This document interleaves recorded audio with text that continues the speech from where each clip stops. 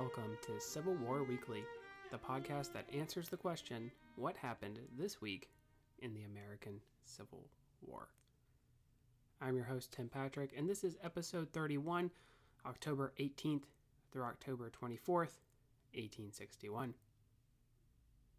Last week, we talked about the naval action at the Head of Passes near New Orleans. Thomas Jackson was promoted to Major General, and also, we had a little snapshot of what is going on around the world. This week we have 3 engagements, one in Virginia, the other in Kentucky, and a third in Missouri. So we have a pretty full schedule for today. Let's head first to Virginia and continue the misfortune of Union field armies. When last we left off in Northern Virginia, George B. McClellan was still organizing his Army of the Potomac. If you are thinking, man, it's taking a while to get going here, then you would be right. You would not be the only folks thinking that way, though. In 1861, the public and Congress were both ready to try to turn the tide. Up to this point, we had Big Bethel, First Manassas, and Wilson's Creek, all of which were chalked up in the loss column for the Federals. Sitting and staring across their lines in Northern Virginia was not going to change this record. So McClellan, called the Reluctant Warrior, was going to have to do something. That something would come in the form of a reconnaissance action near Leesburg, Virginia. Charles P. Stone would send some of his forces across the Potomac. McClellan was concerned about the security of his line that stretched out along the Potomac. Charles Stone commanded a brigade under Patterson in the Shenandoah Valley, if you recall the failure of Patterson to trap Joseph Johnston and keep him from joining forces with Beauregard prior to the Battle of First Manassas. Charles Pomeroy Stone had served in the Mexican-American War before being stationed at various places, including Fort Monroe in Virginia. Stone would command a division in October of 1861. He was not liked by some of his troops, including the 20th Massachusetts, which would fight at Bluff. This regiment was made up of abolitionists from the state and was very much against the practice of returning escaped slaves to their owners, a practice that was usual for the entire Union Army, but specifically, they would hate General Stone for its enforcement. I will cover the aftermath of Bluff in detail, so I am jumping forward quite a bit in the life of Charles Stone, but he does go on to serve in the Egyptian Army for a time post-bellum. He would also return to New York and become an engineer working on the Statue of Liberty. So in 1861, George McClellan would construct a plan to hopefully secure his right. It should be noted that Little Mac was constantly fearful that he was outnumbered, so he was never comfortable committing troops. Stone's men would perform a slight demonstration where they were at a place called Harrison's Island, which sat in the middle of the Potomac River. This is where the verbiage of orders becomes an issue. McClellan's divisional commander interpreted them differently. After the fact, McClellan would assert he had not intended for any crossing of the river into Virginia at all. Stone also had under his command a brigade that he would send across the river at a place called Edwards Ferry, but they would play a very little part in diverting attention away from Harrison's Island and a place called Ball's Bluff. A nighttime excursion led the Union troops to believe that there was a large camp of Confederates right across the Potomac. The only problem is, when the action that starts Ball's Bluff begins, they were not there. In fact, they had never existed. In the darkness, trees had been mistaken for rebel tents. A more in-depth look into the area would be necessary. So Stone selected several regiments for the job, including the California Brigade, 42nd New York, as well as the 15th and 20th Massachusetts. Leading these men was Edward D. Baker. Baker is an interesting character. He was a good friend of Abraham Lincoln, at one time a fellow Whig from Illinois. He had served in a volunteer regiment of Illinois troops in the Mexican-American War. Men under his command had actually captured the wooden leg of General Santa Anna during the war. After that conflict, he would remove himself to the west, becoming a congressman from Oregon.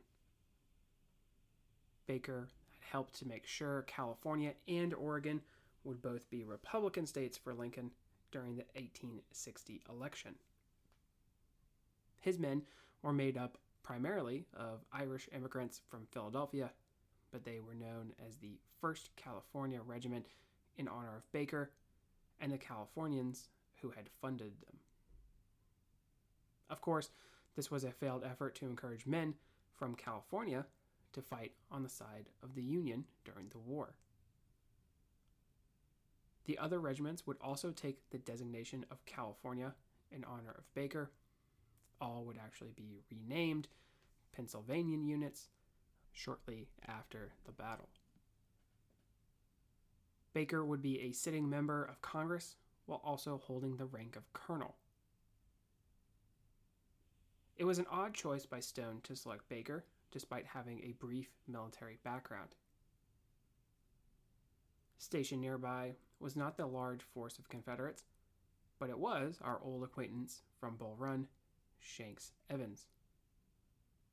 Evans was also still a colonel and was a little upset that he had not received a promotion to general following his part played during the Battle of First Bull Run. He had with him 3 Mississippi regiments, one of Virginians, as well as some Virginian cavalry. On October 21st, 1861, Colonel Charles Devens of the 15th Massachusetts would begin crossing the Potomac. His men would take a long time to form up. There was a severe lack of boats, and just based off where the crossing was, there were 2 points. One to get to Harrison Island, and then to get from the island to the Virginia shore. Once at the Virginia shore, the Union men had to climb Ball's Bluff, a jagged and rocky height that would play a key role in the battle. Advancing into Virginia, Devens would run into some Mississippi troops. His single regiment would hold its own against a superior force, but eventually actually be pressured to withdraw. Devens would be joined by the 20th Massachusetts, led by Colonel Lee, as well as the 42nd New York, led by Colonel Cogswell. The 1st California rounded out the Union troops facing off against the Confederates. Colonel Baker did not arrive on the field until later in the afternoon. He had sent these regiments forward without any kind of idea of what was happening on the other side of the river. Not only was Baker green to commanding men in combat, but so were his men green. The Confederate troops were already veterans. Furthermore, and probably more crucially, there was no organization when it came to the actual crossing of the troops. So there was nobody in charge of coordinating that effort. Just like there was no coordination in terms of acquiring boats to ferry the men back and forth, there was also nobody who was taking charge of that sort of logistical effort. And this is a great example of a battle where there needs to be some sort of logistical structure. You know, we always talk about some of these battles where that comes into play, and that's an important part. But this is definitely one that we can look to as an example where, had there been a better logistical structure, it might not have turned out the way it did. Baker would form up his men into the shape of an L against a crescent of Confederates under Evans. A struggle of firefights, charges, and countercharges would commence. I have two quotes that illustrate this type of fighting. The first is actually from a member of a Mississippi regiment, the 13th to be exact, and he writes, "Upon my arrival, my company was thrown forward into the field side by side with the 8th Virginia Regiment and part of the 18th Mississippi Regiment, who had also come up, under the command of Major E.G. Henry. Then it was that quite a spirited hot contest ensued, in which my company acted a conspicuous part. The enemy, having a position near a battery of howitzers, an order was given to charge the battery, which was responded to instantly by my company and the Virginians, and I think a portion of the 18th Mississippi. The charge was successful. The guns were taken, several of my men among the first to reach the guns and take part in their removal. In the charge, I suffered no loss except one man fell mortally wounded, having been shot through the chest while making his way to the guns. At the time he fell, he was among the farthest in advance." I have also a quote from a Captain Bartlett of the 20th Massachusetts. He writes, "The first volley came, and the bullets flew like hail. The men now began to drop around me. Most of them were lying down in the first of it, being ordered to keep in reserve. Those that were lying down, if they had lifted their foot or head, it was struck. One poor fellow near me was struck in the hip while laying flat, rose to go to the rear, when another struck him on the head and knocked him over. I felt that I was going to be hit. I should be, whether I stood up or lay down, so I stood up and walked around, stepping over them and talking to them in a joking way, to take their thoughts away from the bullets and keep them more self-possessed. I was surprised at first at my own coolness. I never felt better, although I expected, of course, that I should feel the lead every second. I was wondering where it would take me. I kept speaking to Litt, surprised that he was not hit amongst the rain of bullets. I said 2 or 3 times, 'Why, Litt, aren't you hit yet?' Litt was as cool and brave as I knew he would be. The different companies began to will away under this terrible fire." So we have two very different quotes surrounding the action going on. Seems like the Mississippi Regiment did not quite have as terrible of a time of it. Obviously, the fighting got a bit fiercer. Eventually, the Confederates would form for another charge. It was at this point that Colonel Baker was hit 3 to 4 times, killed almost instantly. Despite his shortcomings, Baker had been cool under fire until the end. A fight erupted between the Federals and the charging Confederates over the sword and body of the fallen congressman. With the death of their commanding officer, the remaining Union colonels decided it would be better to retreat back across the river. Unfortunately, the retreat, especially with the terrain, the lack of available boats, and the pressing Confederates, would fall into disorder. Many of the soldiers would drown attempting to get away to safety. There are particular harrowing tales of the event, and here I actually have more quotes about the battle. This one is a little bit more on the long side, though, so let's bear with me. "Then ensued an awful spectacle. A kind of shiver ran through the huddled mass upon the brow of the cliff.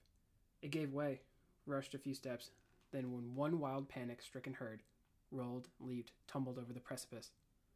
The descent is nearly perpendicular with jagged crags and a water-logged base. Screams of pain and terror filled the air. Men seemed suddenly bereft of reason. They leapt over the bluff with muskets still in their clutch, threw themselves into the river without divesting themselves of their heavy accoutrements. Hints went to the bottom like lead. Others sprang down upon the heads and bayonets of those below.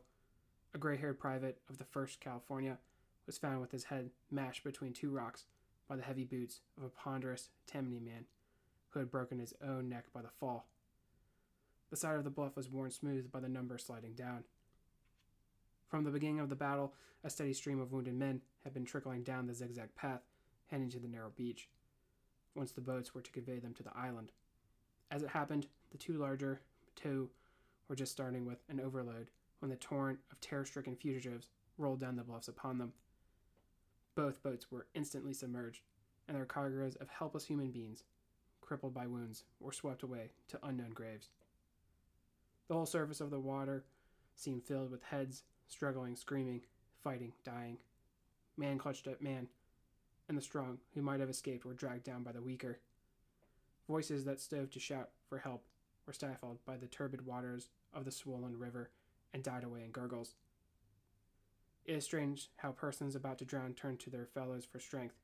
They may be in mid-ocean, with no hope for any, yet they grasp one another and sink in pairs. Captain Otter of the 1st California was found a few days later with 2 men of his company clutching his neckband. Had he attempted to save them, or had they seized him and dragged him down? One officer was found with $126 in gold in his pocket. It had cost him his life. Here I have another account from a captain in the 15th Massachusetts. I went through the whole of the battle without a scratch, not even a hole in my clothes. I was very disappointed, as some officers had 3 or 4 bullets through their coats and caps, so I made up for it by nearly drowning myself in the Potomac. I had no suspicion but what I could swim across with ease, so I pulled off my boots and laid my sword, pistol, and belt on a small board to push across.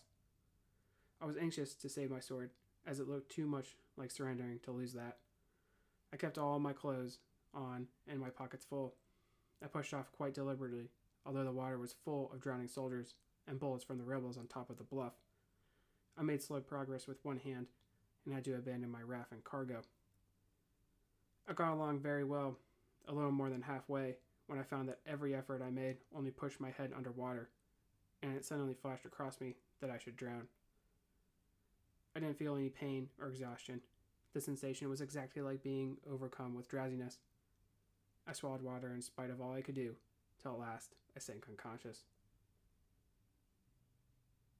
Captain Darby was actually saved because he was carried by the flow of the river to the shoreline of Harrison's Island and actually taken to a hospital, so that is why he survived to tell us that in his memoirs there. Overall, the damage was heavy on the Union side.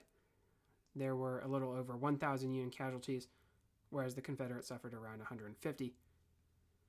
Drowned bodies would appear farther down the river, near the capital.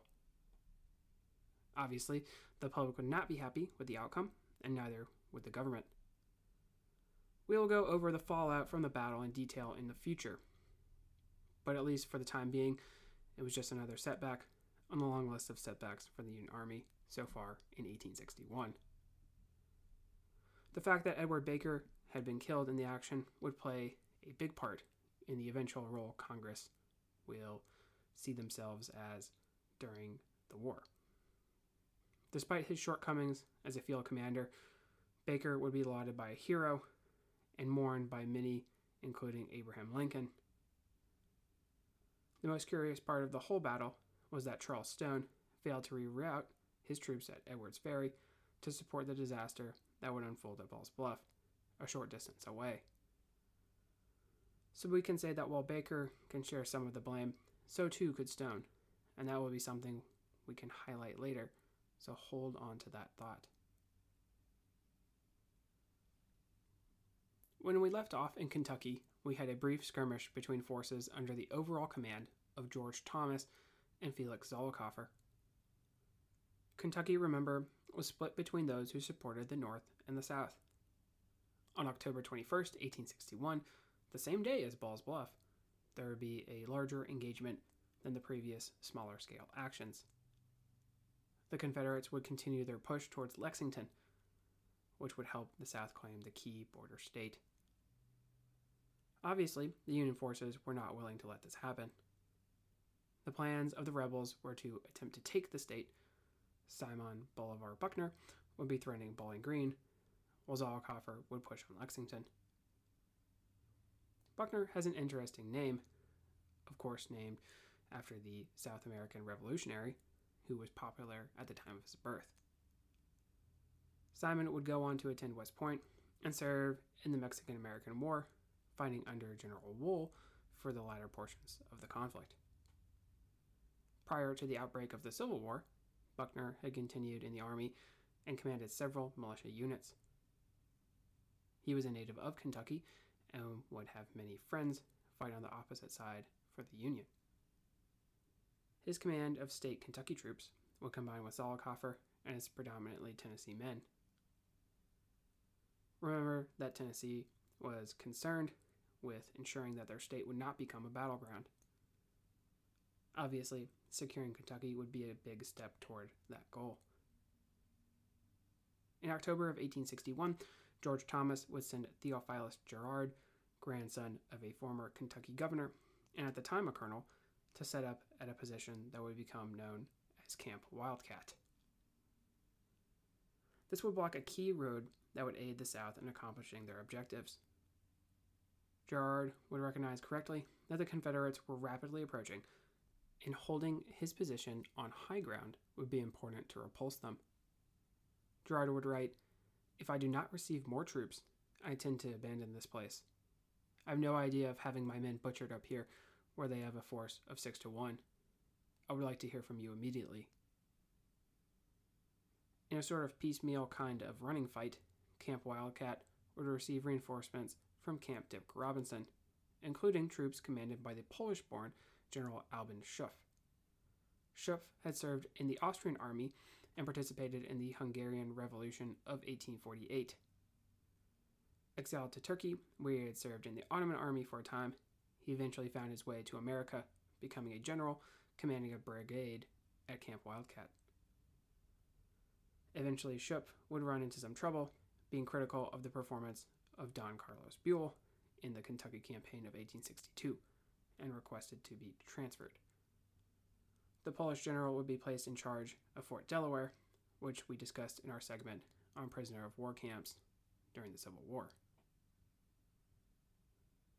Also in the Union command is an interesting figure of James Steedman, who would command the 14th Ohio at Camp Wildcat. Steedman had fought in the Texas Wars of Independence under Sam Houston. After also trying his hand during the gold rush in California, Steedman would return to Ohio and unsuccessfully try his hand at politics. We've actually already met Steedman before. He commanded a regiment during the Battle of Philippi, their early battle in western Virginia. The battle for Camp Wildcat will commence on October 21st as Zollicoffer approaches. Both sides are extremely green, including Girard's hastily put together volunteers. Training for these men sometimes including a brief rundown of how to fire their weapon. Still, the Union Army would hold the advantage, showing some 7,000 men as opposed to around 5,400 rebels. The Confederates would sometimes be armed with flintlock muskets, so they would be at a severe disadvantage in terms of armament, in addition to attacking uphill toward fixed Union positions. Even so, the Confederate Army would attempt to dislodge the Yankees, who were placed on top of Wildcat. Zollicoffer would send in the 11th and 17th Tennessee Infantry. After a sustained firefight, both regiments would be forced to withdraw, but showing the inexperience of troops and commanders, the 17th at least had some minor success. Their colonel would write, "After fortification was reached, and many of my men had got within the works, not receiving any support, and being nearly destitute of cartridges, I ordered my command to fall back."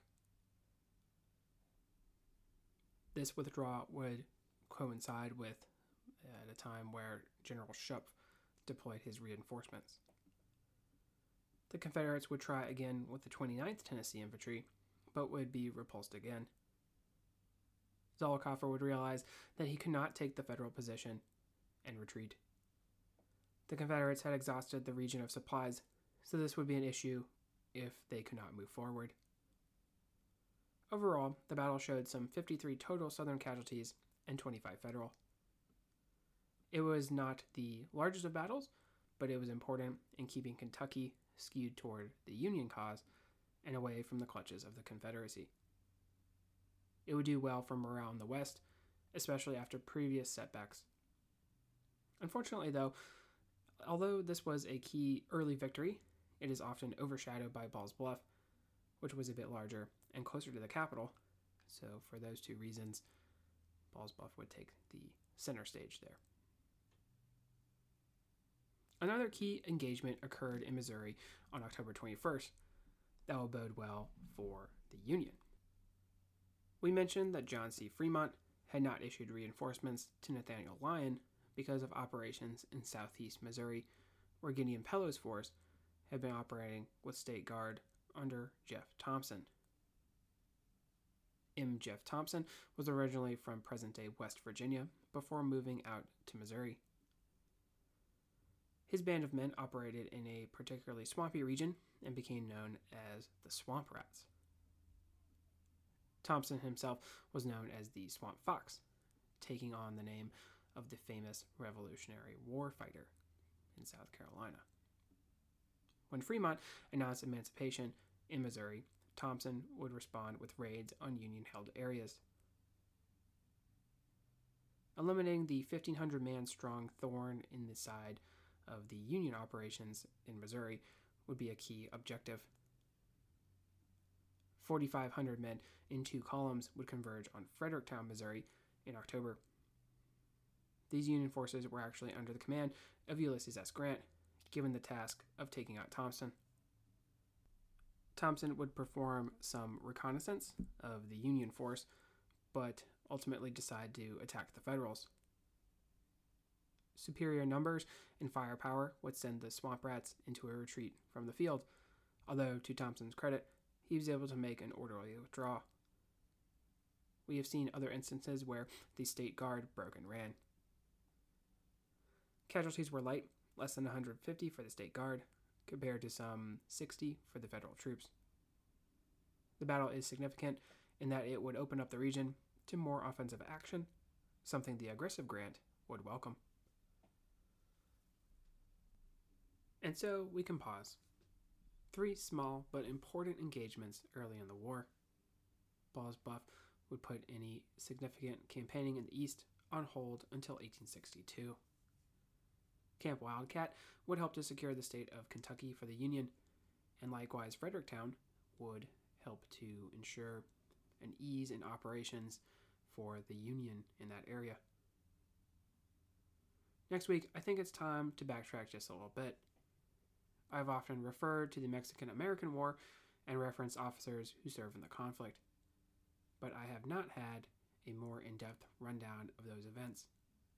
We'll go a little more into detail about those events and hopefully moving forward make things more clear, so that way you know what I'm talking about when I'm saying that somebody serves with General Wool or they were on Scott's staff. You know what kind of things they saw during that conflict. If you like what you hear, please make sure to leave a review. Posted in the description should be a link to the website, Patreon, and Venmo. Make sure to check out that Patreon. We had posted our episode for October, so that's up if that's something that interests you, and obviously support for the show is appreciated. Feedback is also welcome. Questions, comments, and concerns, all are welcome. Email is cwweeklypod@gmail.com. Thank you all so much for listening, and have a great week.